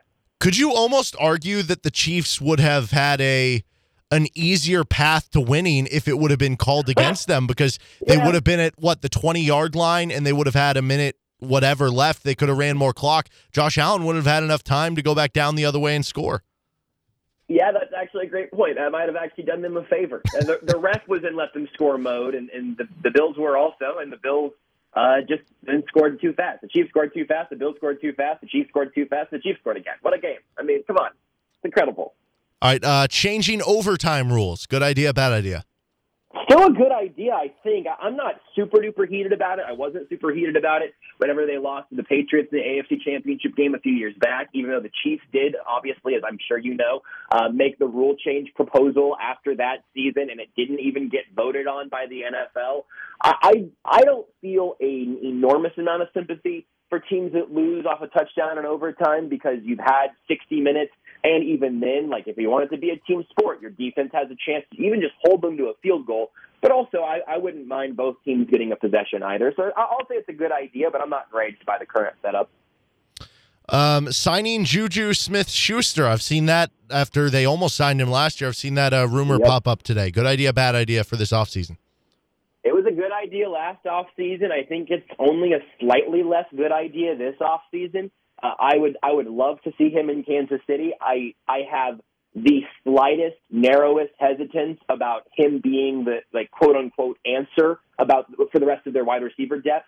This team's going to have Tyreek Hill, Mecole Hardman, and Byron Pringle on it next season. Beyond that, I do not know who will be on the roster. If it's Juju and a guy they draft that they think has some real upside, then I'm cool with it. If it would be just Juju and they wouldn't spend at least a day 1 or day 2 pick in the first 3 rounds there on a receiver, then I think that would kind of be a hustling backwards idea. But generally, it's a good idea. Letting Juju and Jackson Mahomes create a joint TikTok. Good idea, bad idea? Great idea. I mean, team chemistry off the charts in that spot. The Chiefs become the official football team of TikTok. I feel like it can only help grow their brand. It gives both of those guys, a creative outlet to work together, and just even more incentive for Juju to stick around Patrick as well. I feel like that's all good ideas. Okay, last one I got for you. You cooking the burgers with your Hy-Vee burger Guy Fieri situation, as opposed to watching the guy cook it and eat it. You cooking them yourselves. It's a good idea for me to, like, cook it at home, In that situation, in the Hy-Vee kitchen, probably a bad idea. Chef Kelly had his stuff together there, so I would not have swept in to cook myself. But if he would have handed me a spatula and been like, "Hey, just for fun, you do this one, little baby Guy Fieri," I would have been ready for the moment. And as I've said many times, I just kind of want to be like the Parks and Rec director of Flavortown, and I feel like this puts me on the path for that. Good idea. Yeah, I want to see you in, like, the whole chef's garb, like big chef's hat. I want to see you yelling at the different employees there, like, "Where's the cheese?" All this stuff. I want to see that. Yeah, I can get into my Gordon Ramsay mode for sure. There we go. All right, Josh, before we let you go, one last thing with Adam. All right, Josh, one last thing. I'd like to propose a question. The whole mission for the Chiefs these last few years has been to put a ring on it. And to do that, they have to stay really active and engaged. Now, Yeah. I'm no model theologian, but did you think they even had a prayer with 13 seconds left? You know, Adam, that's a great point. Something was off about your delivery there. I don't know. You need to clear your throat or something? Yeah, Look, I'll get that fixed. Yeah, just if you want to just work on that, I don't know. I mean, look, you've always been the bright and shining diamond of this show since you have made your appearance on it, and I really appreciate the chance to come here and week after week be able to run it back.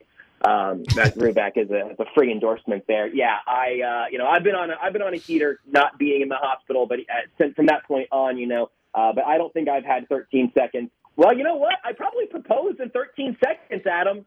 Well done. That probably happened there in under the 14 required. So I actually might have as good a 13 seconds as the Chiefs did. I did not think they were going to win that game when that kickoff landed. I was paying attention. I would not have told anyone to walk out of the stadium, but I would not have predicted a win there. He is Josh Briscoe, almost entirely sports, Arrowhead Report, Time's Ours. You can follow him on Twitter at JB Briscoe. Josh, thank you so much for the time as always, man. You guys are the best. Anytime. That's Josh Briscoe. I'm Derek Johnson, along with Adam Dravetta. This is Rock Chalk Sports Talk on KLWN, KLWN.com, KLWN app. KJ Adams Audio, next.